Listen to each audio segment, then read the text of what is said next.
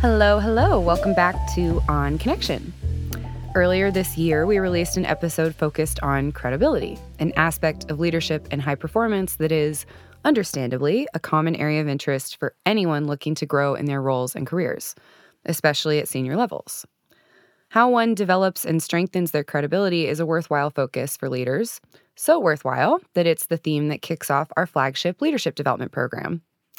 In that episode, we shared in detail our perspective on credibility and key principles we invite leaders to dig into that first week of the program. Today, we shift to another high-value developmental focus for leaders: influence.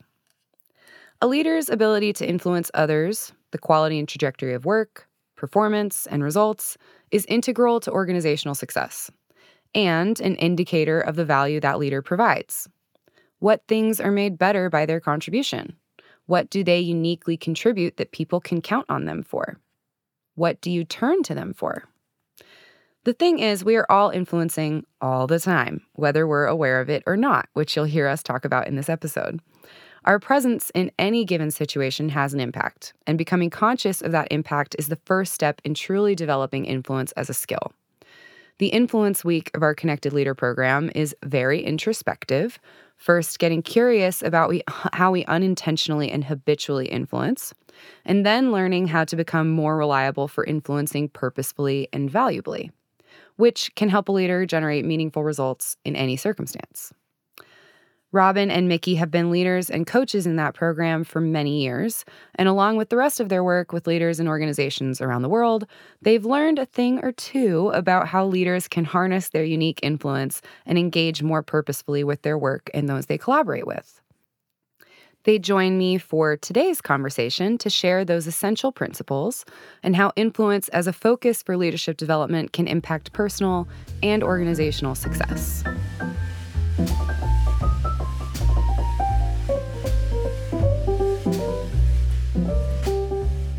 So today we're talking about influence, which we think is such an important focus for leaders that we have it take up a whole week of our flagship leadership development program. So what do you think people are attracted to when we say that we're going to spend time focusing on influence? What to leaders out there is interesting about working on their influence? What do you think they're thinking? Well, I think most of the leaders we work with hold that part of their responsibility is to make a difference in the way other people think and act. And so people are always interested in, how do I influence the thinking and action of others? I think it's a natural leadership concern. And I think one of the things that has it be top of mind for so many leaders that we talk to is that there's a difference between supervision, management, leadership, particularly when it comes to this idea of influence. Because at a supervision level, it is often very task driven around that, what people are thinking and acting, right? So I can, at a supervision level, I can give more specific instruction about a task I want someone to do.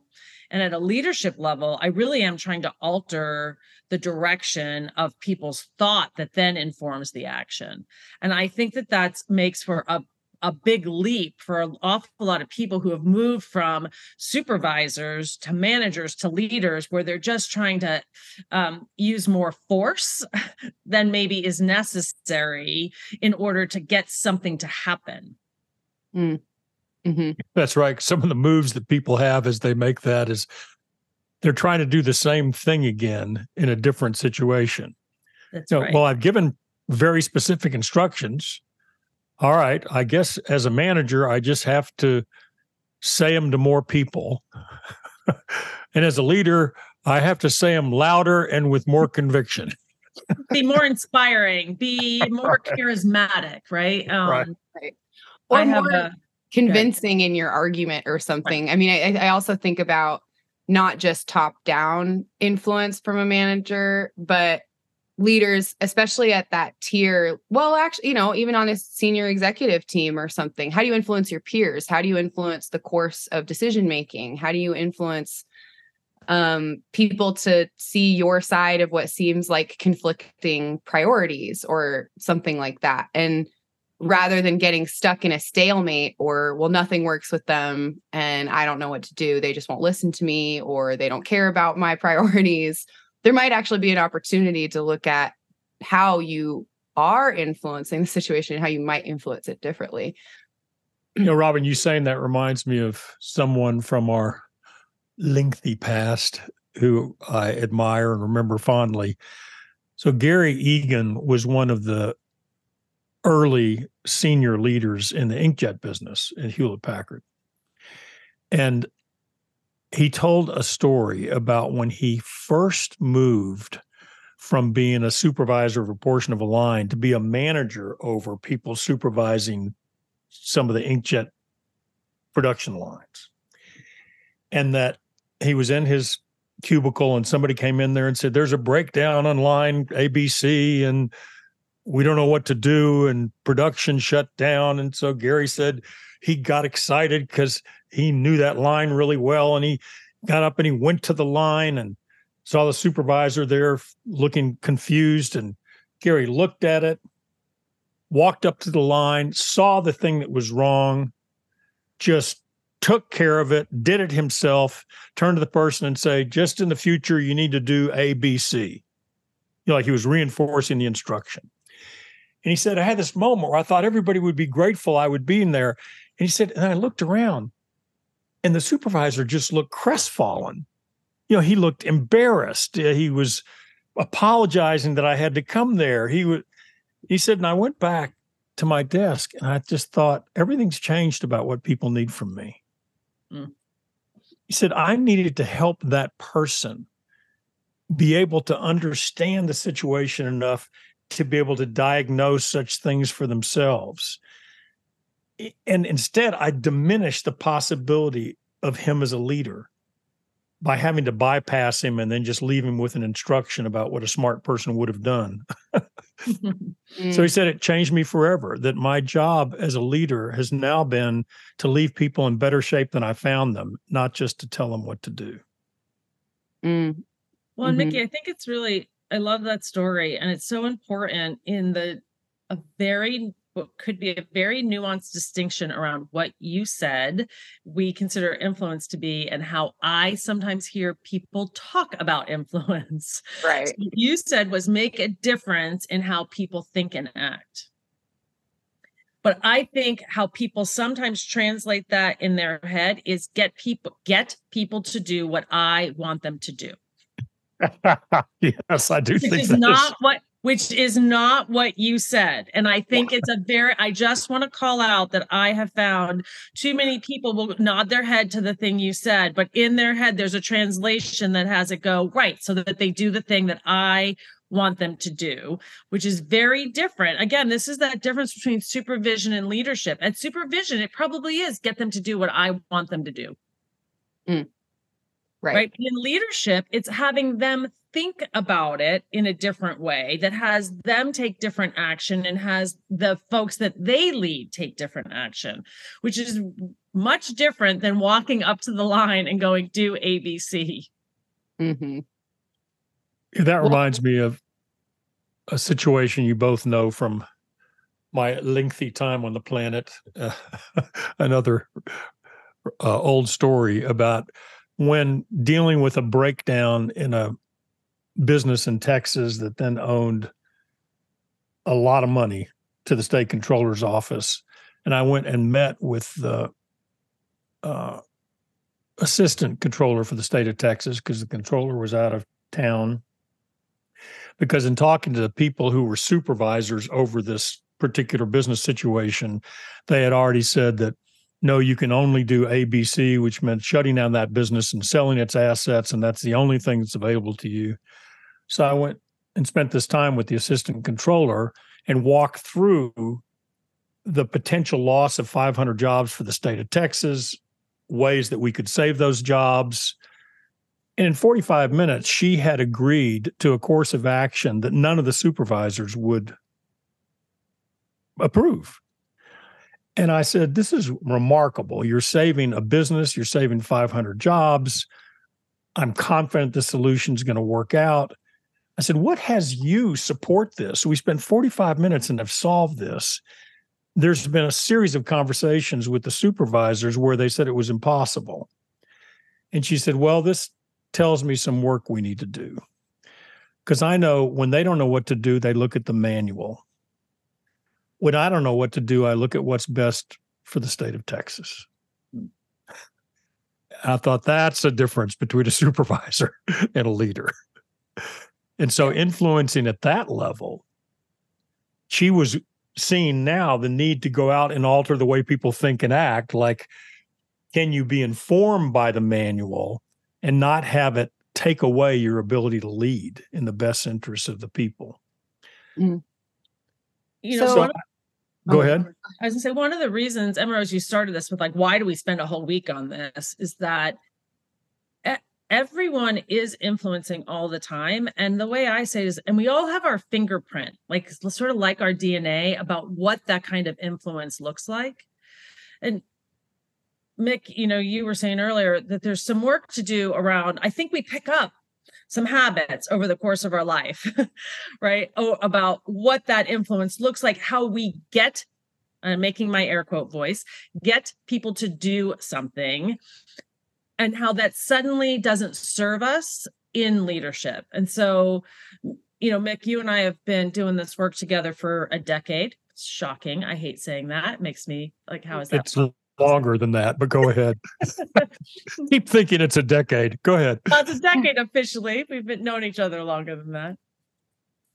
For you, I think, you know, you started a lot of the work around what we have to do to sort of clear out some of the habits first. What had you go to that as like the place to go first with folks when they're working on influence? It's not just working on what you want to do, because I think often people think we're just going to hand them a manual here, say these things, say it this charismatic way, and it's going to move in this direction.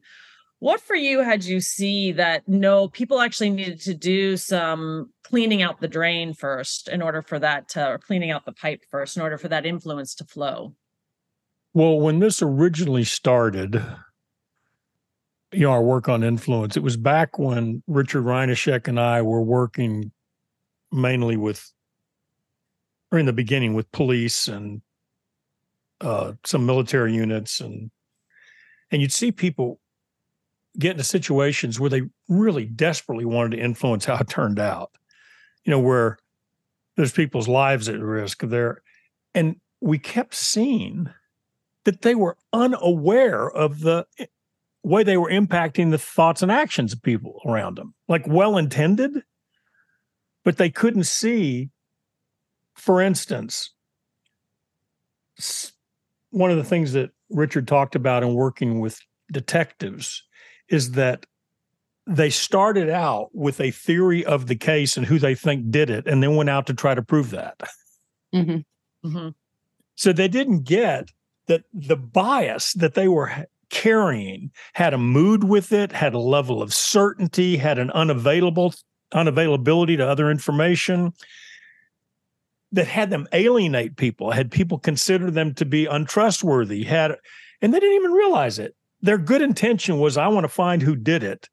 They didn't realize that they were trapped in a certainty based on, oh, well, you know, in these kinds of cases, it's almost always a family member. Or, you know, in these, and they would get stuck in that prefabricated way of thinking. So that's where it started, Robin, is us seeing that people didn't even realize that they had patterns of behavior that were past-based, that were actually causing people around them to think and act in ways they don't want. So we actually saw detectives that were alienating the very people they were working with, and the way they were talking to suspects or potential witnesses had them get frightened. You know, y'all have heard us talk before that one of the tests for if people trust you is disclosure. They open up and tell you things, and they would be operating in a way that got people to shut down and just shut up and say, I'm not saying anything further without a lawyer present and all this. So it started there. We just started seeing, okay, here's the good intention. Here's the impact you're having that's nothing like that. What explains it? And so we started out by looking at what are the patterns that people have got that are past based that they keep bringing to the current situation thoughtlessly. That was one of the things. The other thing is that people were completely unconscious about how the nature of their role was already influencing people before people had any connection with them whatsoever.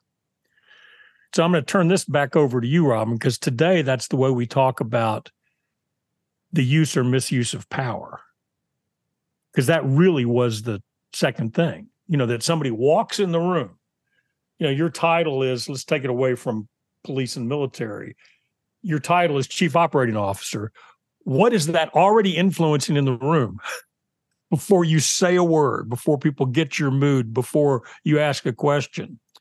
So you want to step in on that one, Robin, about this unwitting implications of our role that actually starts to influence without us even being conscious of it? Yeah, I think the thing that occurs to me, I was just thinking about, we have a number of clients who are in financial services, as an example, all kinds of financial services. When the chief risk officer or the chief compliance officer walks in the room, depending on how they have created their influence is to sort of keep the company safe from a compliance standpoint. And it may actually lead people to be less willing to say the things in that room because of fear of what's going to happen if they disclose a challenge that they're having. And so as leaders, I think part of this is, if we said make a difference in how people think and act, your title makes a difference in how people think and act all the time. It's just that we forget that it has to do with the title that walks in with you, not just who you are as a human. And I think sometimes people forget that. I forgot that. I tell people it all the time. And our head of operations, John Winter, had to remind me not long after CEO was added behind my name that when I send people a Teams message, they may stop what they're in the middle of to answer me.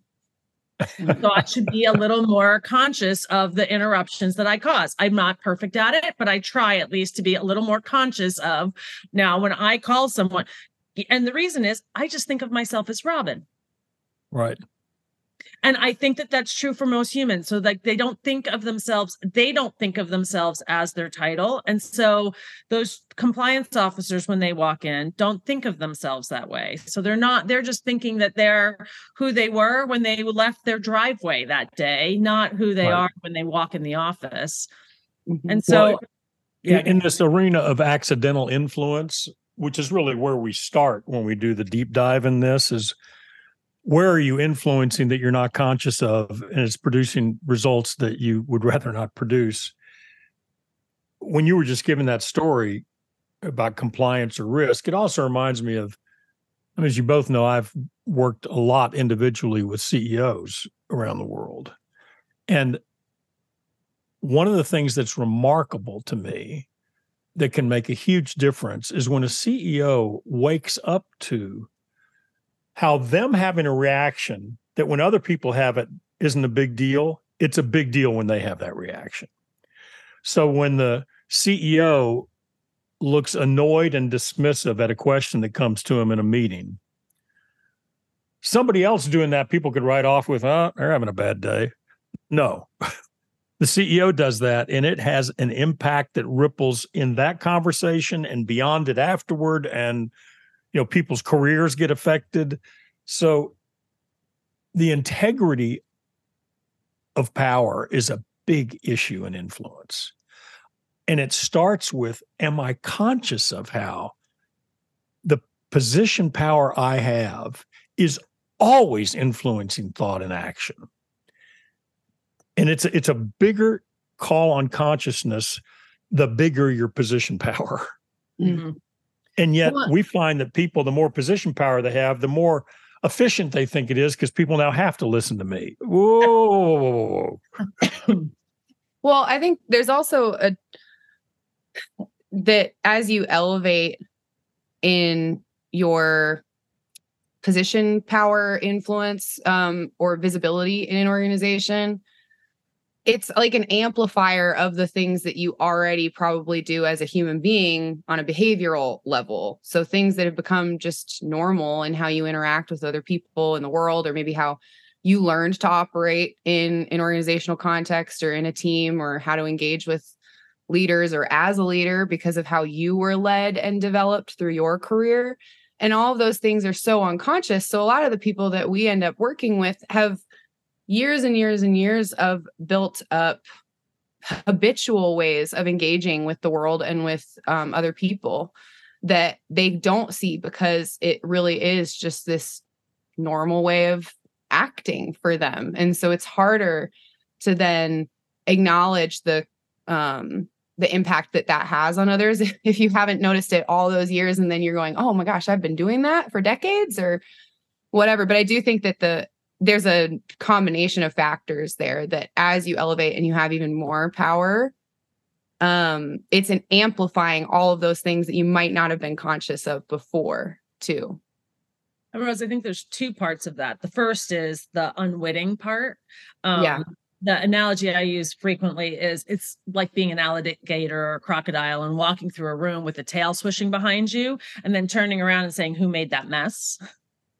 Because you're not conscious of the impact of what is happening as you move through the world. So I think that's one part of it.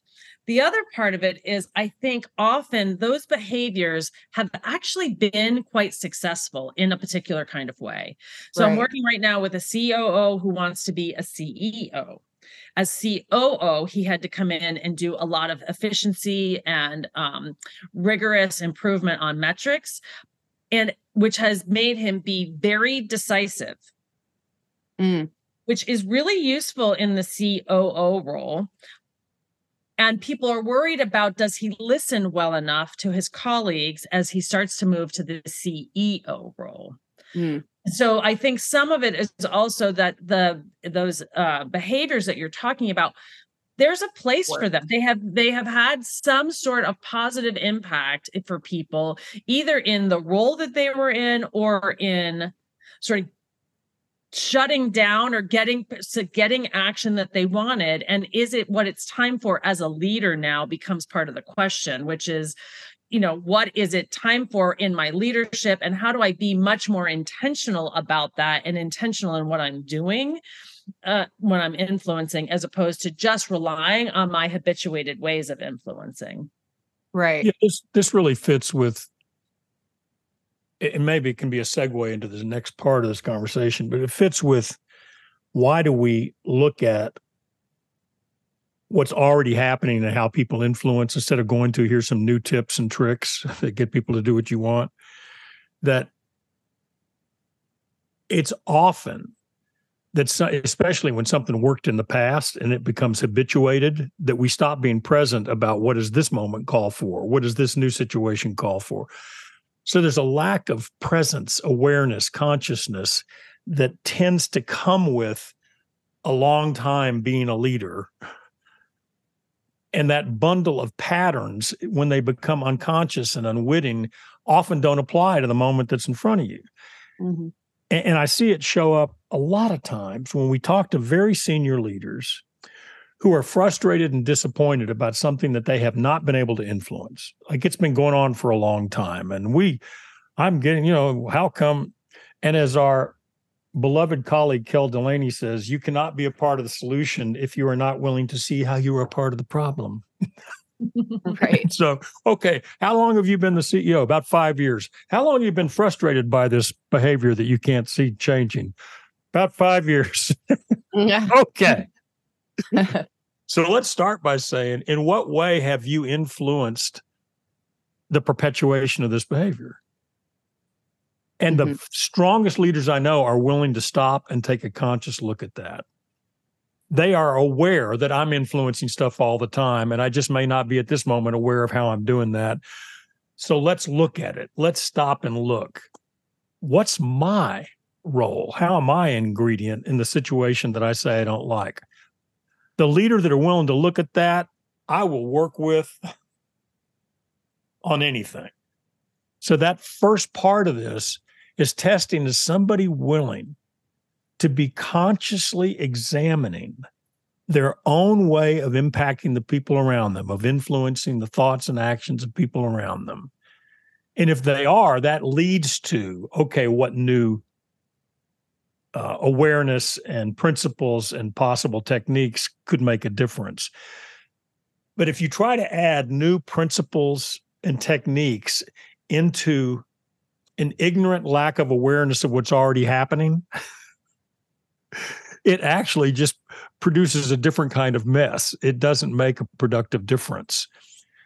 So it's like if you're moving into a new house, which some people I care a lot about are doing that currently, Robin, and the house has been there for a long time, like over 100 years.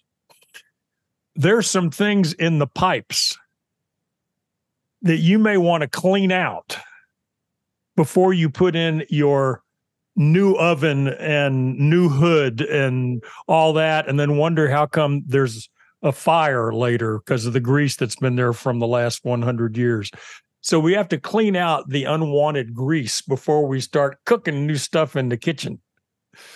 Or rewire. There's some the knob and tube wiring, which can't quite handle the load that we're going to put on it with new responsibilities, right? Yeah. So then how do we get people to, how do we invite people into that level of awareness? What are the ways that we do that?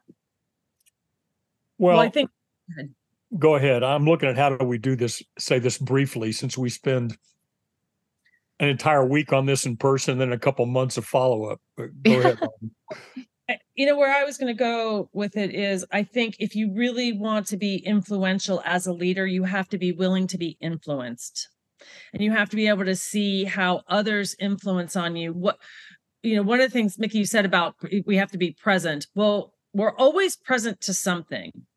What am I choosing to be present to in my leadership that I actually think will make a difference on how people think and act in a direction that allows us to be, have aligned action without supervision? Because I think that's actually what leadership is, right? Is that can people start to take actions in a direction that doesn't require my supervision? Because good golly, at a leadership level, if you've got to be in every conversation, you're not going to be getting a whole lot done on a daily basis. So how is my leadership? How is my voice? How is my thinking in the room when my body isn't? I think that really is where we start to go, Emma Rose, is how do we think about what's my unique way for all of us? What's the thing that I'm really great at? And how do I sort of take a stand for that and then listen to others and let them influence me in those moments?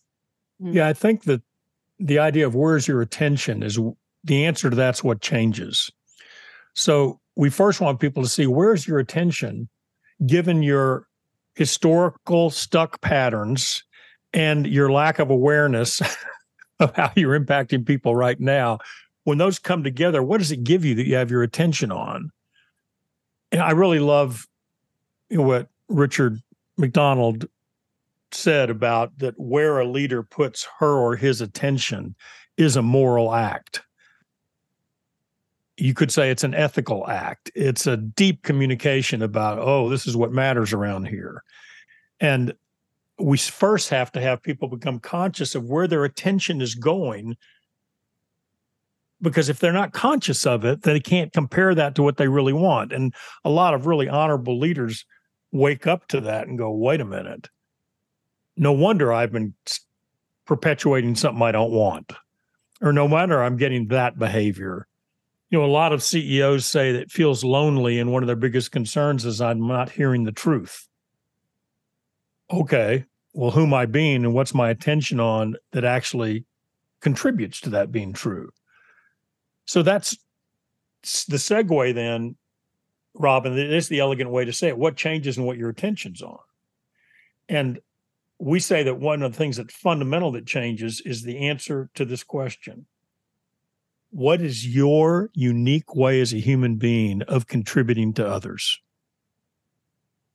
So we want this to move from how do I get them to do what I want to how do I contribute to the success of other human beings?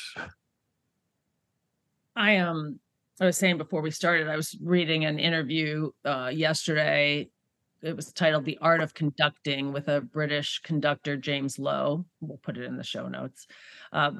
So much about leadership inside of this, but there was one particular paragraph that I thought was really interesting, where he talked about one of his early heroes and mentors that he learned from. Bernard Haitink, I apologize if I'm probably saying that wrong, said that he couldn't influence a musician until they had influenced him. Conducting is always a dialogue. You offer something, the orchestra responds in a certain way, and then hearing them, you tailor what you do to direct and encourage the sound. And I think there's something about that regarding leadership, right? Around too often in our unintentional influence, we just keep doubling down on doing the same thing, as opposed to, let me be influenced by, what is a team saying they need? What does a team see as the direction? And then how do I, as a leader, actually help to harness that energy towards whatever the goal is that we want to have? He goes on to say, our job, the conductors, is to be very finely tuned to the music once it is in motion and to help it go where it wants to go. And again, I think that feels like a definition of leadership in a way, around how do you act, because most things are already in motion. So how do I use my natural gifts as a leader to actually help move in a particular direction? And that when I'm unintentional about it, I actually am stifling that direction and I don't see it. Mm-hmm. So mine, right, like just to make it practical, I get sort of a form of annoyance that sort of shuts everything down from having the possibilities emerge. And when I am really intentional, possibilities is what I open up. So for me, being able to see that, like, my annoyance in the moment is actually really hampering our ability to see new options is critical for me in being able to make that shift, to be able to see, like, where do things feel stuck? That's how it feels in my body, as something feels stuck. Well, if I turn towards an annoyance, which my whole family will tell you is fairly adept at, like, sort of getting them to go do a thing, but it doesn't create new possibilities for how we might do that thing. Mm-hmm. If you just look at this duality between, on the downside, it's irresponsible domination and manipulation in order to get people to do what I want. I'm calling it irresponsible as in I'm unaware of, I don't even see the impact I'm having that I'm not conscious of. So that's one. And the shift, and I think that's beautiful, the images you gave from being a conductor, is you're going from domination and manipulation to contribution to our shared success. That's a very different spirit from manipulating you to do what I want to contributing to your and our mutual success.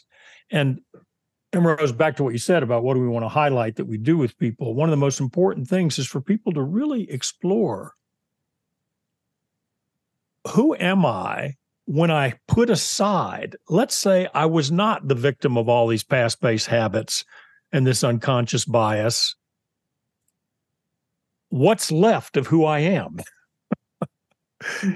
Because then they start to explore what is it uniquely they've got to give.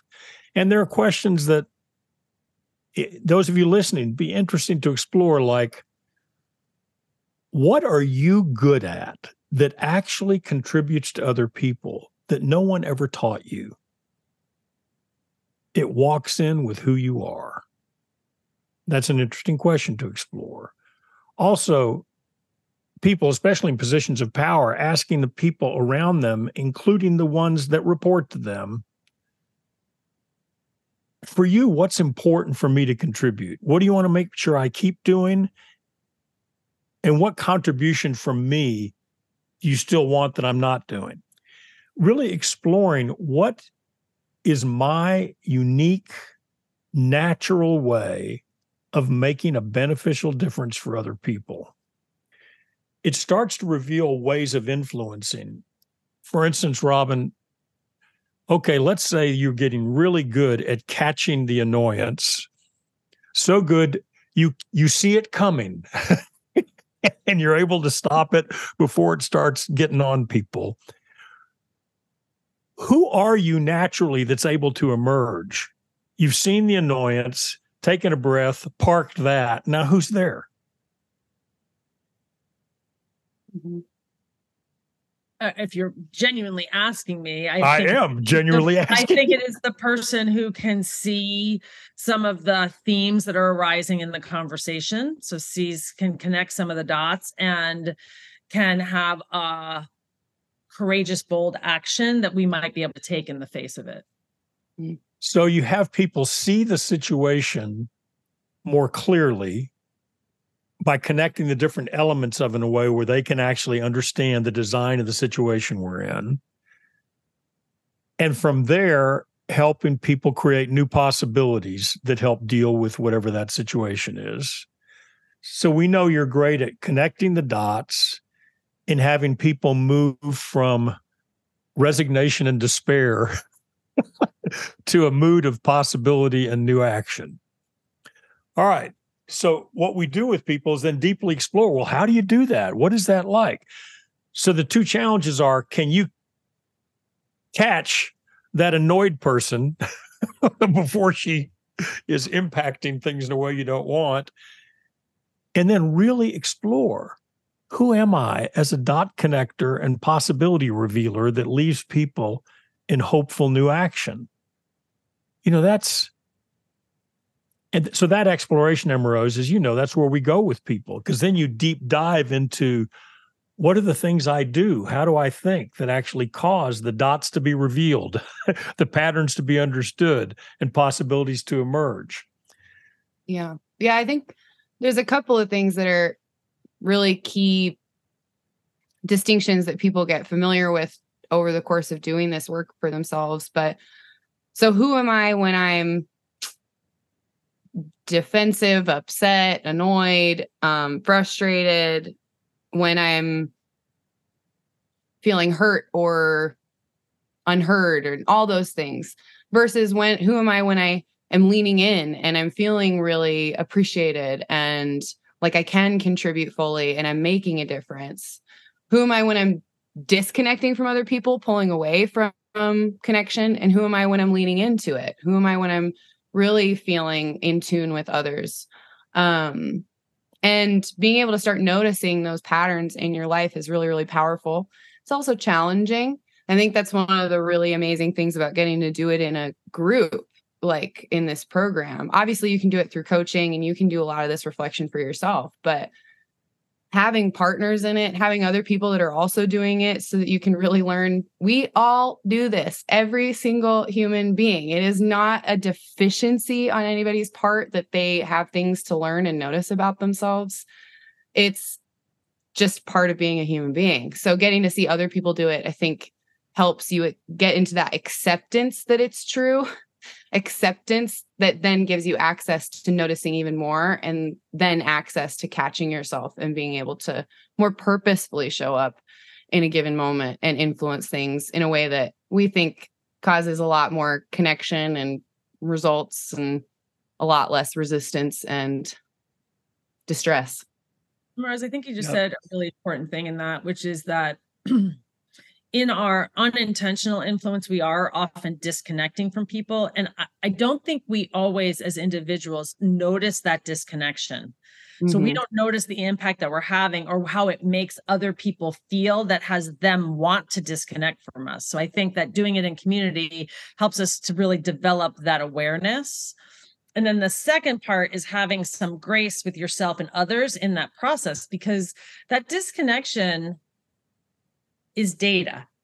Mm-hmm. It is data and information that there is something that matters. There's something important. There's something that you are trying to influence in that moment that's up for you, and just getting reconnected, having some grace in those moments. So for myself, having a little grace for myself about being annoyed, because by the way, most of the time I'm actually annoyed with myself. Others feel like I'm annoyed with them, but having some grace for myself that whatever I'm trying to get done, I'm annoyed that why can't I get this point across? Why is this feeling so hard? What am I doing wrong?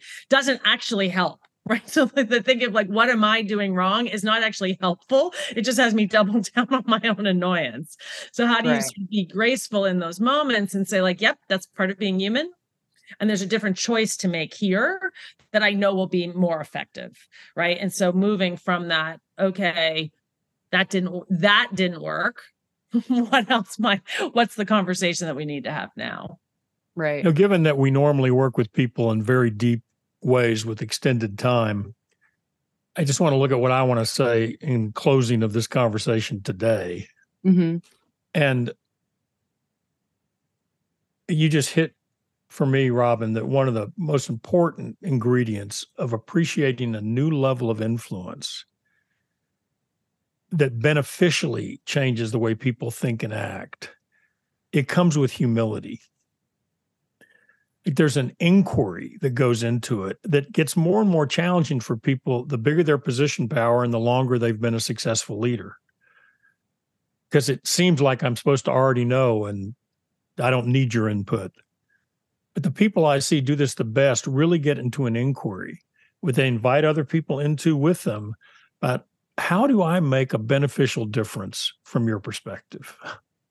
What are the things that I do or say that you think help us think and act in more beneficial ways? And really go after that. Now, it's also, you want to go after the integrity of, and how might I impact the way we think and act that you don't think is so great? Well, somebody who's got real position power, when they first ask those kind of questions of people with less power, they'll get dead silence. And what you have to do is stay there curiously and quietly until someone talks. And the first person who's willing to answer that question, you learn from in that moment. And you admire and honor their input. And then it unlocks it from other people. And then we are resuscitating our own awareness of the best way we influence the thinking and action of other human beings. And what my version then is of catching the annoyance Robin was talking about, so that I don't accidentally stop the thing I could be really, really great at contributing. Beautiful. Well, we could talk about this for a whole week or even longer than that. So I'm sure this won't be the last conversation that we have about influence. It's a very core pillar of our work and our perspective on leadership. But until that time, we will bid you adieu for the moment. And we will talk about impact in our next episode, focusing on these different pillars of leadership. So we'll talk to you then. Thank you so much. All right. Bye for now.